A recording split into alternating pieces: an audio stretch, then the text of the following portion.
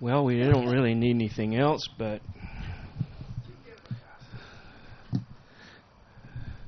since it wouldn't really be complete unless I gave a little show with glasses and sweat and stuff like that.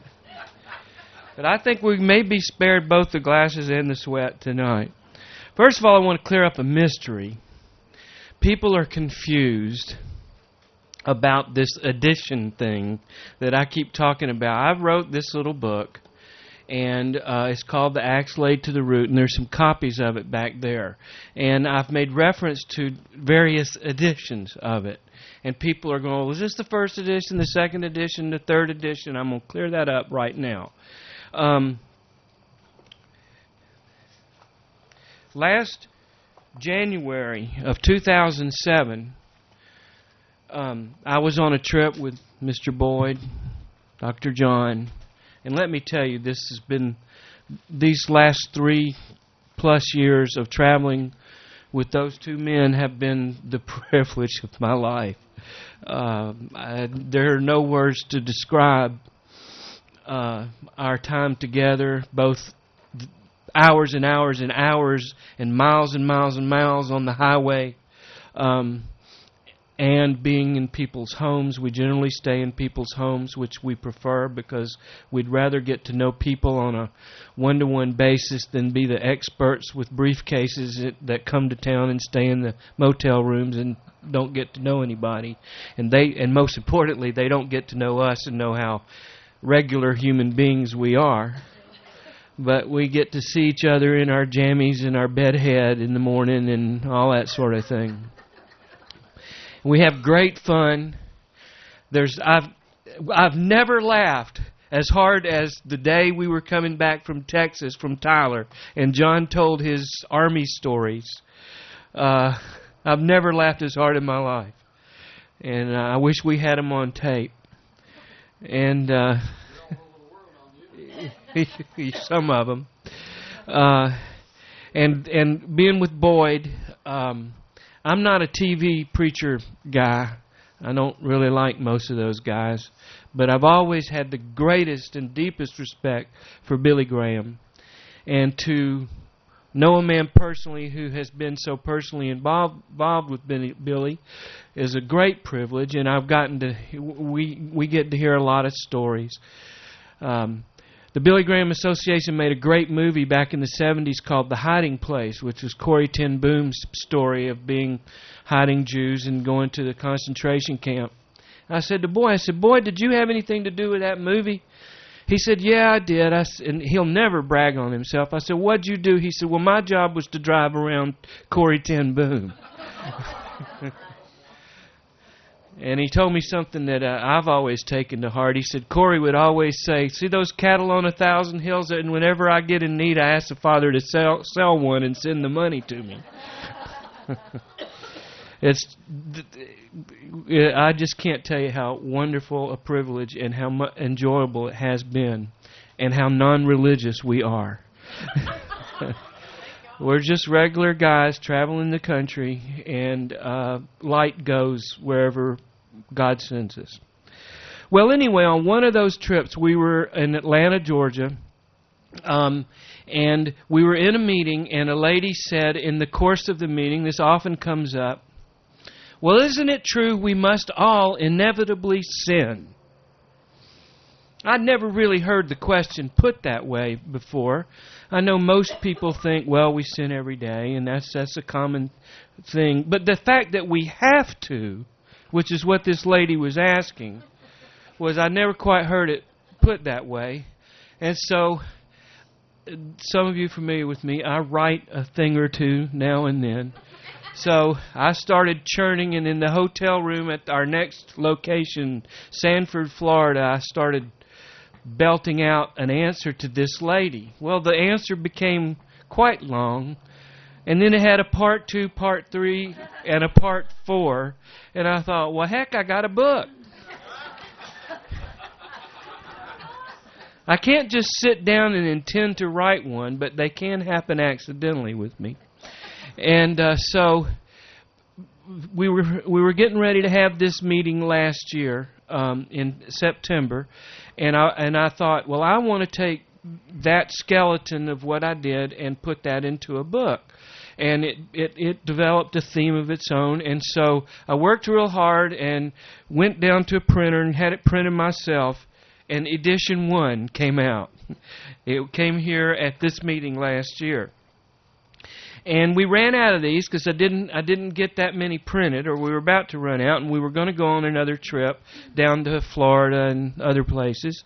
And so we thought, well, let's print some more. But while I'm printing some more, there were a lot of typos in this. So I thought, well, and Dee Dee was kind and gracious enough to point out all the typos and grammar errors and everything, which I need. I'm thankful for that. And so she sent me the corrections, and I put that together. And so by the time last January came around, 2008, we were going on a trip, and we had edition 2, complete with a cover.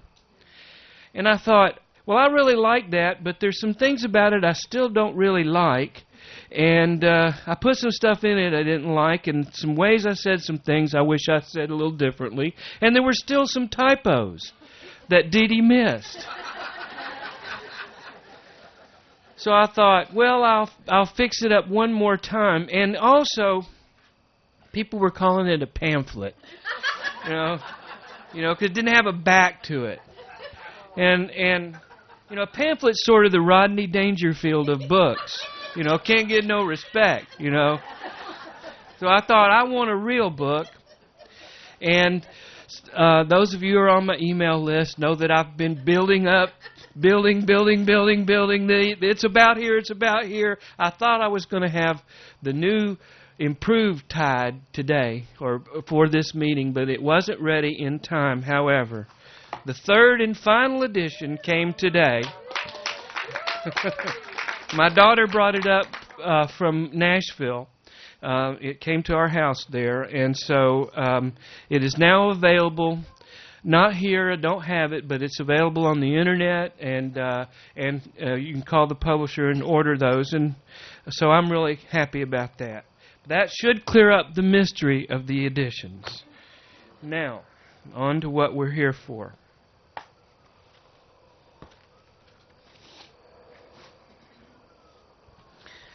I'm going to do something a little differently, if I can do it. And I'm going to talk from Genesis. And it's about how Isaac and Rebekah and Jacob and Esau were themselves. I want to talk about those guys for a while. And is Marty Ladder here? No. Darn. Marty has... I was listening to Marty tell about her Sunday school class in the church that she goes to, and how she is taking the scripture. They're studying 1 Samuel, and she is able, through sheer revelation of the Holy Spirit, to take the scripture out of the common mundane way we always look at it, which is flat, cause and effect. These things happen because they acted this way or they didn't act this way. And to see what God is doing in these stories and what God is meaning in these stories and what the Spirit is saying to us about Christ through these stories. And Jacob, the story of Jacob and Esau and Isaac and Rebekah is not a story about family dynamics and the ills of favoring one child over another and some such like that. God has bigger things in mind than whether you show favoritism to one of your children or you don't, and all of that, all the ramifications of that sort of thing. So let me just read a little of this story, and we'll see how it goes.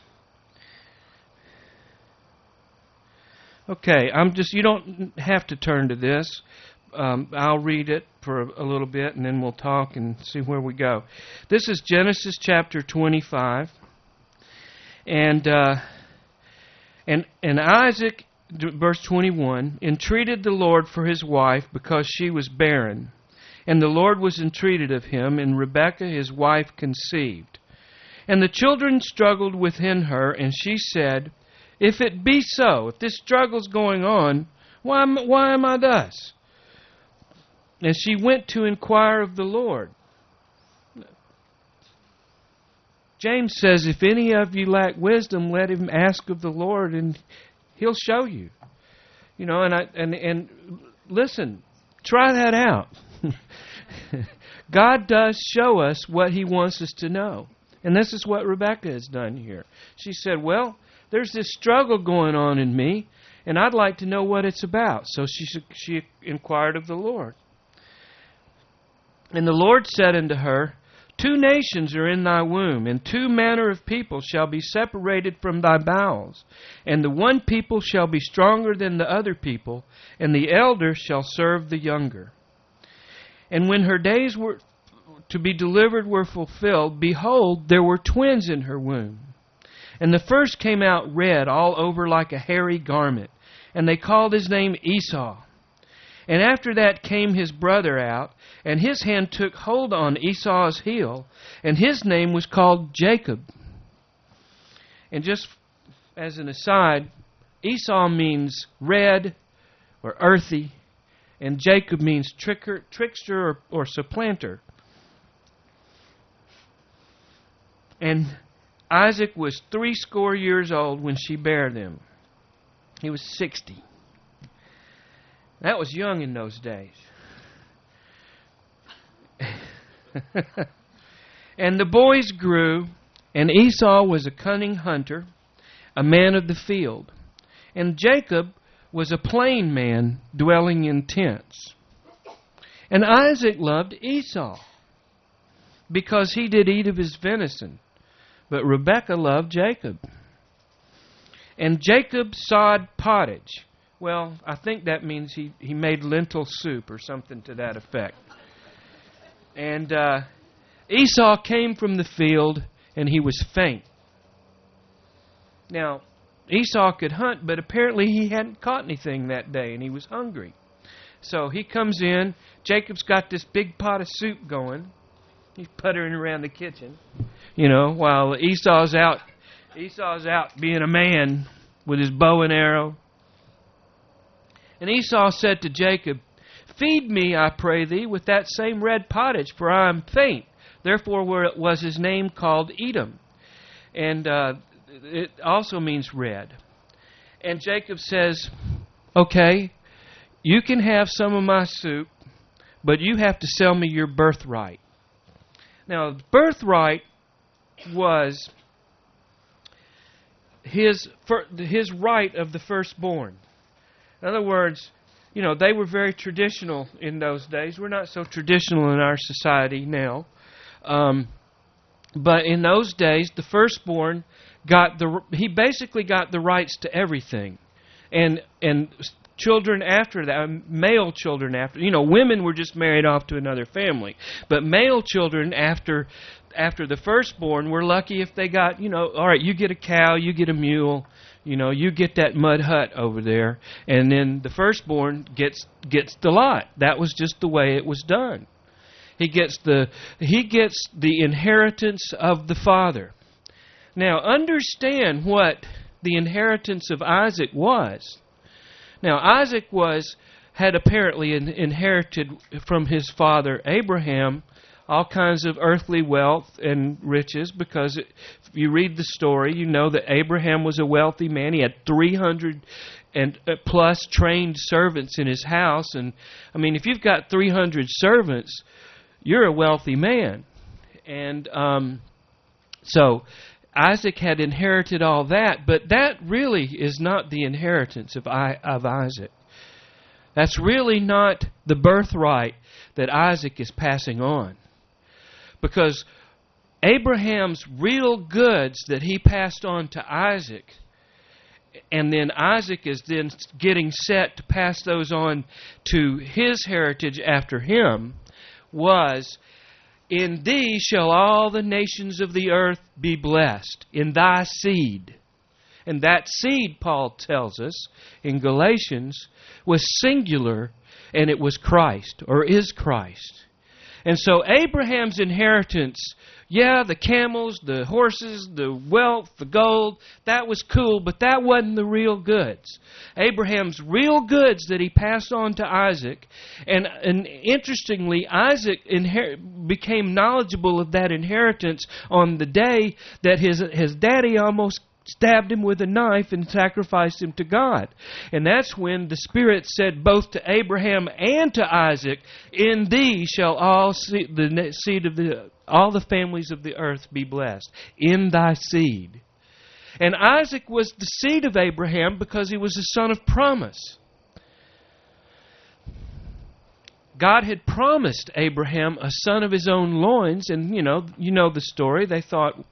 Sarah thought, well, I'm past the age of childbearing, and you can have a son by my maid, which was not, that was not immoral or uncommon in that day. That kind of thing happened. Jacob did it later on. He had 2 wives, and then he had both of those wives had maids, and some of the 12 sons of Jacob were from the wives, and some of the sons of Jacob were from the maids. But that was a different ball game in his life than it was in Abraham's. But here's Abraham, and God has said to him, I'm going to give you this blessing. First of all, he says in Genesis 15:1, I am thy exceeding great reward. Not the physical land of Palestine, which at the time he was walking up and down, he didn't even possess. All he possessed was a field that he bought to bury his wife in. The whole time of Abraham's sojourns, the only piece of real estate he actually owned was a graveyard. The rest of the time, he was just staying temporarily in places. He would pitch his tent here. He would pay rent to landlords for the privilege of pitching his tent, or he would help them out, help him out with soldiering and stuff like that. But he never owned a thing real estate-wise. He didn't have any real property, except when Sarah died, and he bought a field, and it became his resting place and Sarah's resting place. That's all he owned. So if the promise was about Abraham getting real estate, he missed out. But it wasn't. The promise was that the Son of Promise would come, and in that Son of Promise, all the nations of the earth would be blessed. In other words, all the nations of the earth would be filled some 2,000-3,000 years later on the day of Pentecost, when Christ came to be shed abroad in the hearts of all men and women everywhere across the earth. That was the blessing of Abraham that was to come. And Isaac was the second in line of that blessing. So that then Isaac was then to pass that on to his next in line.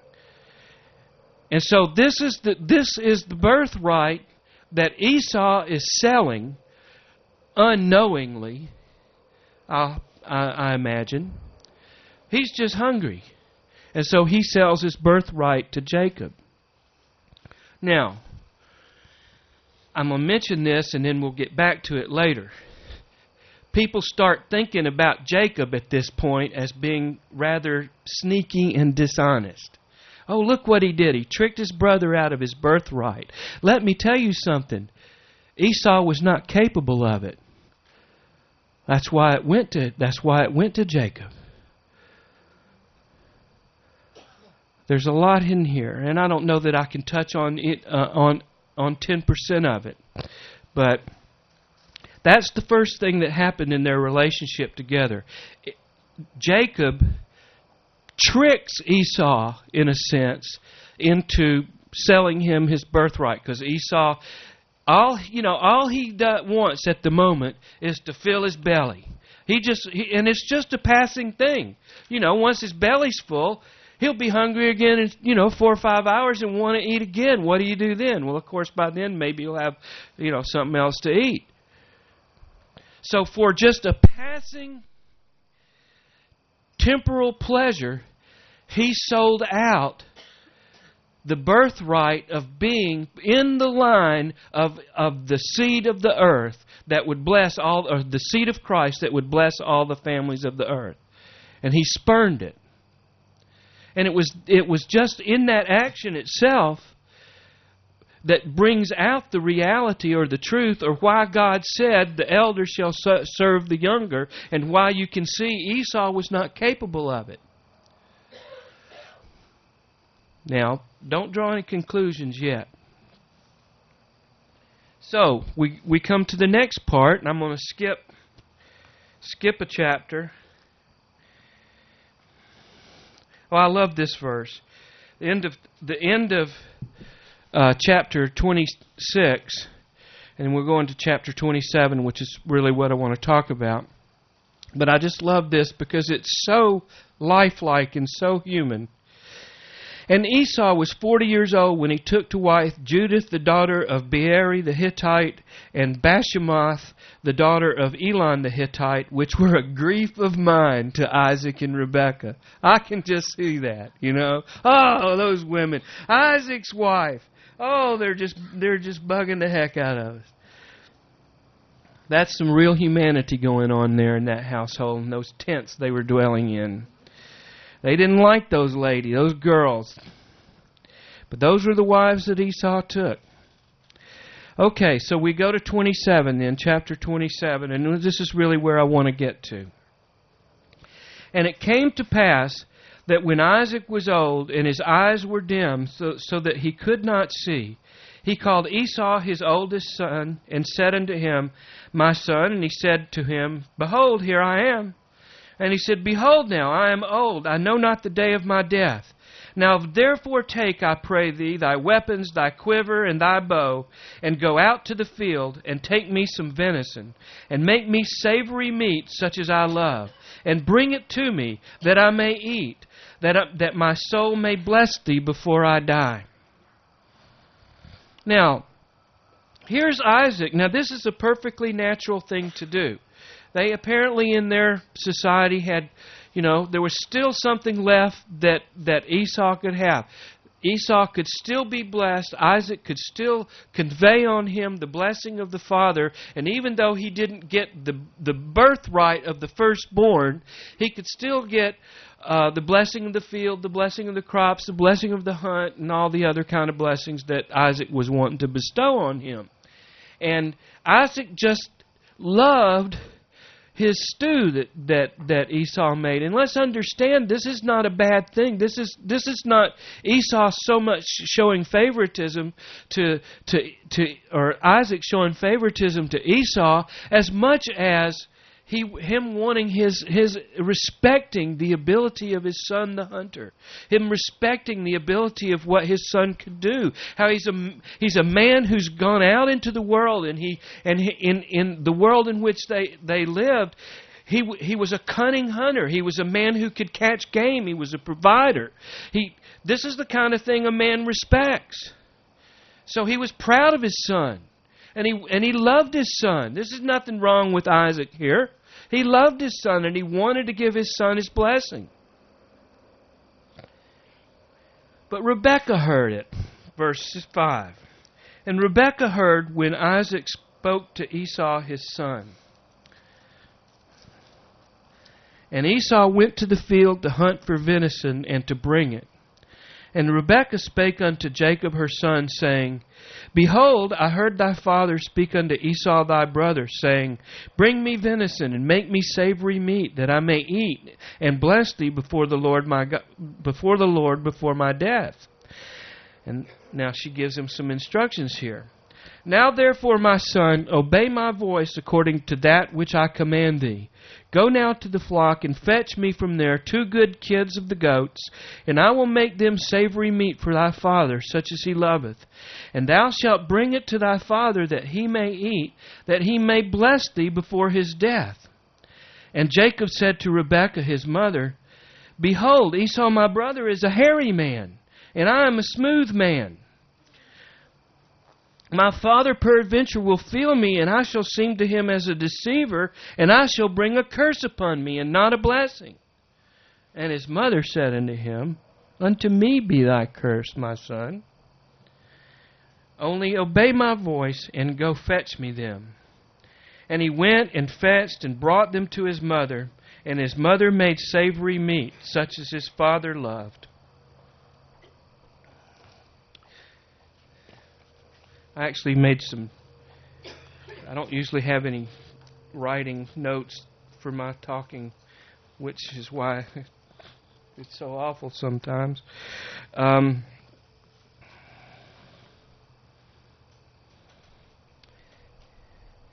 I've already said that Isaac, or that Esau is not capable of the blessing.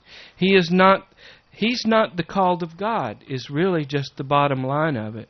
Jacob is the called of God to pass this progeny on down to, when Jesus is born, and that's the line that God has chosen. You see, nobody takes the calling of God unto himself. Nobody picks it up except he's called of the Father. And Esau wasn't called, and that's the reason he wasn't capable of it. It's not that Esau was a bad person. It's not that all of these things that we normally think about when we think about Esau. Oh, Esau didn't appreciate this. Esau wasn't considerate of his parents. He brought those bad women. He didn't marry the way that Isaac and Rebekah wanted him to marry. He married these stranger women who had strange customs, who caused them grief, and we want to look at Esau and see him as something bad and something negative. What I'd like to submit to you, if I can be, Boyd spoke, made mention quite a few times in his talk to the types and shadows, and I'm going to make some types and shadows here and kind of bring this out. And I hope that it comes out like I see it. This is really kind of difficult. But if we can just step back from the story a bit and step back from seeing Isaac as just Isaac and Esau as just Esau, and the same with Rebekah and Jacob, and kind of begin to see them this way. And see Isaac. And also these types, let me just tell you that they don't remain the same. On the next page in the next chapter, they switch and change. So they're not constant. So right now in this story, at this point, I want you to see Isaac as God the Father. And I want you to see Esau as Adam. And I want you to see Rebekah as the Holy Spirit and Christ. And I want you to see Jacob as Christ. And with that as our background, we'll go on with the story. Now, Rebekah has just told her son Jacob that his father is about to bless his brother Esau. But see, now the world and most of the teaching and the references I've heard to this just simply see this as a story of a dysfunctional family. And Rebekah, she shouldn't have favored Jacob over Esau. Isaac shouldn't have favored Esau over Jacob. Blah, blah, blah, blah, blah, blah. Well, any woman will tell you that she is more wise than her husband sometimes. And sometimes the wife has to rescue the husband from the place he thinks he's got to go, but she has to do it with subtlety and make the husband think it was his idea all, from the beginning. Right, ladies? Is there any wool being pulled over my eyes here? No, it never happens. But you have to understand that when God calls, it's going to happen. He's going to pull it off. And we're so concerned about ethics and acting right and whether somebody tricks somebody. Let me tell you something. The devil stole us, and God's not above stealing us back. He's not above tricks to steal us back. Because his tricks and if he does do any stealing or a little shading of the truth, let me tell you something. It's to bring out life. It's to bring out glory. It's to bring out what he is after. And Rebecca is both in the place of the Holy Spirit here, because she knew what God's will was. And God's will was that Jacob was the bearer of the seed that would bless all nations. He was to be the inheritor. He was the one to have the birthright, because she'd never read the Bible, but somebody told her he was going to be the God of Abraham, Isaac, and Jacob, not Esau. And she knew that. She may not have known it consciously, but let me tell you something, and this is all about us and all about the being of yourself, and this thing is you don't have to know consciously what you're doing to be doing the will of God. You just live in your humanity and living in faith, knowing that Christ is your life, knowing that He leads you and guides you. And guess what? You may find yourself doing a little trick, but you've done the will of God even if you didn't know that's what you were doing.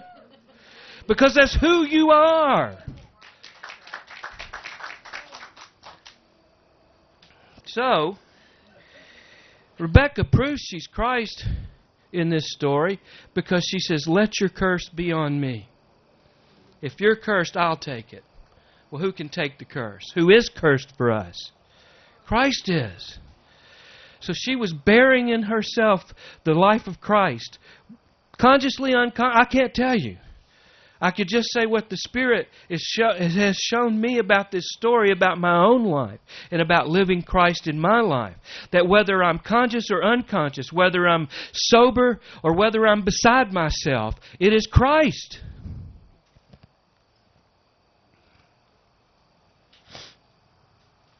So,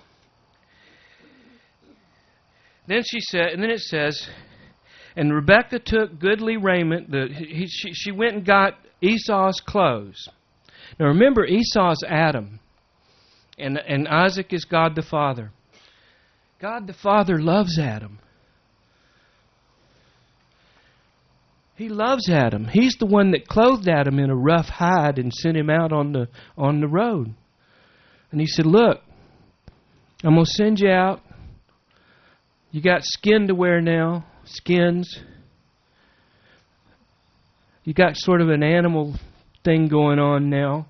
You were just bathed in light, and you didn't really have any consciousness of the heat and cold and the light and the dark of this world, because you just lived in the totality of my light. But now that you've come into personal consciousness of the heat and cold and the light and dark and the good and evil of this world, you're going to have to live in it. And you're going to have to walk the path of it. And you're going to have to experience it. But let me tell you this. There is a Redeemer coming. He will bruise your heel, but you'll crush his head. And that was the first promise of God the Father to Adam and Eve, and talked about the Redeemer who was coming, who would crush the head of the serpent, who had come in by tricking them into them thinking they were their own self-gods. They could be wise as God. Only God is God. And our wisdom comes from Him and is His when we recognize it's His. But when we think it's our own, we're tricked. But that's okay. Because that was God's plan. It was God's plan that we walk that path in order that we become the sons of God that He intended from eternity that we would be. He'd already taken care of it in eternity anyway. Because before there was ever one sin committed, there was a lamb slain in the midst of the eternal throne. God's had this sin thing in hand before it ever happened. Everybody's so upset about it. Well, God isn't. Because He's got it in hand. But here's a God the Father. And He loves His son His son Esau. He loves His son Adam. And He would love for Adam to produce the fruit that He had sent him out to produce. He'd love to eat of the fruit of Adam's tree. And so Isaac is sort of in this unconscious state of loving Esau as Esau should be loved. He wants to bless Esau. He wants Esau to succeed. He wants Esau to become the person that he created him to be, or that he produced him to be. He wants Esau to be raised up to who he really is. Because as Boyd pointed out, the seed of Christ is in us all, the light that lights every man that comes into the world. So even if we have been overtaken by the power of darkness, we're still not out of earshot of the living God who lives in the middle of our middle. So you've got Isaac rightfully wanting to see his son blessed. But you've got a mother who in the knowledge of God knows he's the wrong son and he can't take the blessing. That Jacob is the son who has to have the blessing. So, we know the story. She gave Jacob the meat that she had made. Now, how did Esau learn how to make it? He must have learned it from his mother.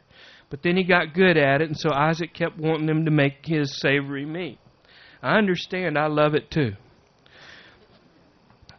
And so, in verse 17 of chapter 27, and she gave the savory meat and the bread which she had prepared into the hand of her son Jacob.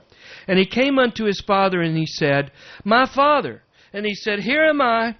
Who art thou, my son? Well, he only had 2 sons. Now, on the phone, when I answered the phone, I have 2 sons also, and sometimes I can't tell the difference. I can't tell which son I'm talking to. And so I will start talking to the one son that I think it is, and they'll go, No, I'm John. That you think I'm Andrew. Oh, sorry. Because their voices sound similar to me on the phone. But in person, I never get it wrong. So far. Yeah. So here he is. Isaac is, his eyes are dim, and you couldn't go to the drugstore and buy glasses in those days, or in my case, the Dollar Tree. And did you know they have an optometrist? No, at the Dollar Tree. It's only $1. And Jacob said unto his father, now here he is, he's going to bald-faced lie. I am Esau thy firstborn. I have done according as you bid me. Arise, I pray thee, sit and eat of my venison, that thy soul may bless me. And Isaac said unto his son, Isaac, he's not so sure that this is Esau. And he's going to hem and haw around at this a little bit. So he says, how is it that you found it so quickly, my son? Because, he sent him out to hunt. While Esau went out hunting, Rebekah and Jacob real quick went and got a kid out of the flock and killed it and cooked it. So, they were quicker than Esau. Luckily, Esau didn't find anything that quickly. And he says, interesting, he says, and we're tempted to think this is a lie.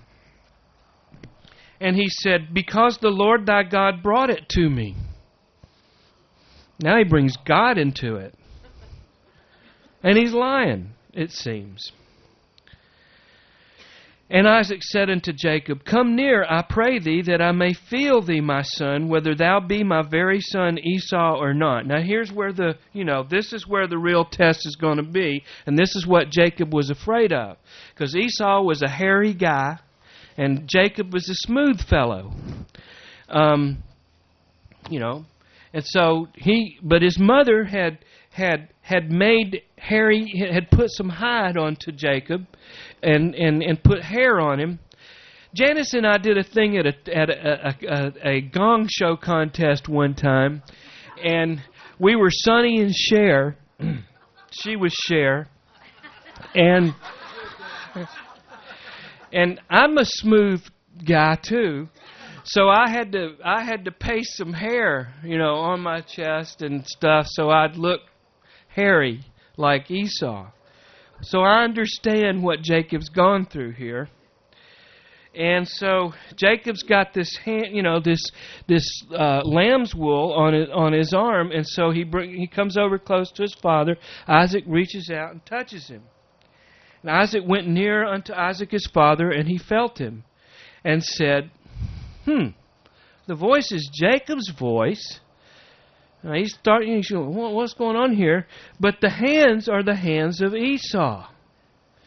And he discerned him not, because his hands were hairy, as his brother Esau's hands. So he blessed him. And he said, Art thou my very son Esau? And he said, I am. And he said, Bring it near to me, and I will eat of my son's venison, that my soul may bless thee. He didn't want to bless him till he'd gotten his meal. And he brought it near to him, and he did eat, and he brought him wine, and he drank. And his father Isaac said unto him, Come near now, my son, and kiss me. And he came near and kissed him. Isaac is still maybe a little suspicious at this point, because it says, And he smelled the smell of his raiment. And he blessed him and said, See, the smell of my son is as the smell of the field which the Lord hath blessed. And then he starts to bless him. Well, let's see what he's done. He's felt him. He's got Jacob's voice. And that's kind of like, it is sticking in his mind. He's got Jacob's voice. But he feels him. It feels like Jacob. He smells him. Feels like Esau.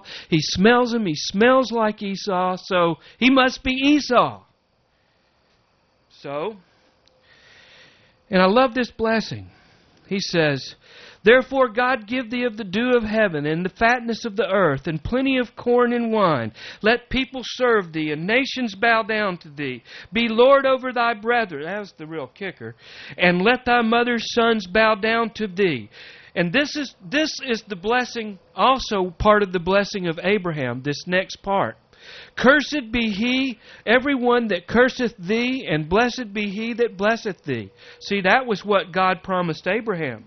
When he told him that in Abraham's seed all the nations of the earth would be blessed, part of that blessing was, and everyone who blesses you will be blessed, and everyone who curses you will be cursed. So this is the passing along of not just Isaac's earthly goods and his earthly blessing, but he's passing on the eternal heritage of Christ right here. That's what's going on in this story. And it came to pass, as soon as Isaac had made an end of blessing Jacob, and Jacob was yet scarce gone out from the presence of Isaac his father, that Esau his brother came in from his hunting.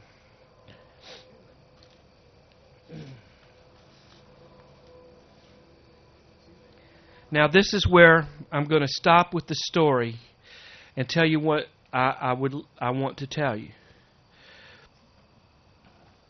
You see, God, Adam, when Adam fell, and we're all Adam, see? We're all Adam, but we're also all Christ, because He's made us one. He didn't banish Adam eternally from the garden. He just said there's a flaming sword to get back in. Because God from the beginning intended to redeem Adam. It wasn't a lost cause. It wasn't something that God said, okay, boy, that Adam, I made a man of the earth, but that was a failure. So no more guy of the earth, no more man, no more Adam. It's only going to be the man from heaven. But no, what happens is that God redeems Adam. And God puts the man of heaven in Adam so that Adam is raised up into Christ, and Adam becomes what he was intended to be from the very beginning. And so there becomes a union of earth and heaven, whereas who was it today that was talking about on earth as it is in heaven? That's the Lord's Prayer fulfilled. So that what Isaac wanted is the blessing of Esau, but Esau was not capable of it. So Jacob had to come and take the blessing in Esau's stead as Esau. Now wait a minute. Who else did that? Who else comes in our skin before the Father? And he says, well, it's the skin of the human beings, but the voice is the voice of my Son Christ. You see, this is the blessing come full circle. This is the blessing come full circle because God intended from the very beginning. He said, Eve shall be saved in childbearing. What child? The child. The child. The child that has blessed all nations. The seed of Abraham, which is Christ, which is the same Christ in every one of us. That Christ has come into us to be our very life. And to go before the Father in our skin. And to hear the Father say, well, it's it's the hands of Esau. I see the hands of Esau. I smell the earth. I smell the fields. I smell the dung and the stuff that's going on in the earth. But the voice is the voice of my Son, and I will bless my Son, and I will give him of the fullness of the earth. I will cause nations to bow down unto him. And that's the story of Esau and Jacob, and it's our story too. Our story is that, yes, we are of the earth. Yes, we were created here to live in this earth and to bless it and to work it and to till it and to do whatever God calls us to do in it. But it's not and in a temporal environment. But at the same time, we're raised to newness of life as not just Christ, but as the second Adam, the last Adam. Which is not really a different Adam. It's the same Adam that's been made new again in Christ. Because he never rejected Adam. He just sent him out on the road. Said, okay, you got a thing or two to learn. The story of Adam is the story of the prodigal son, and it's all our stories.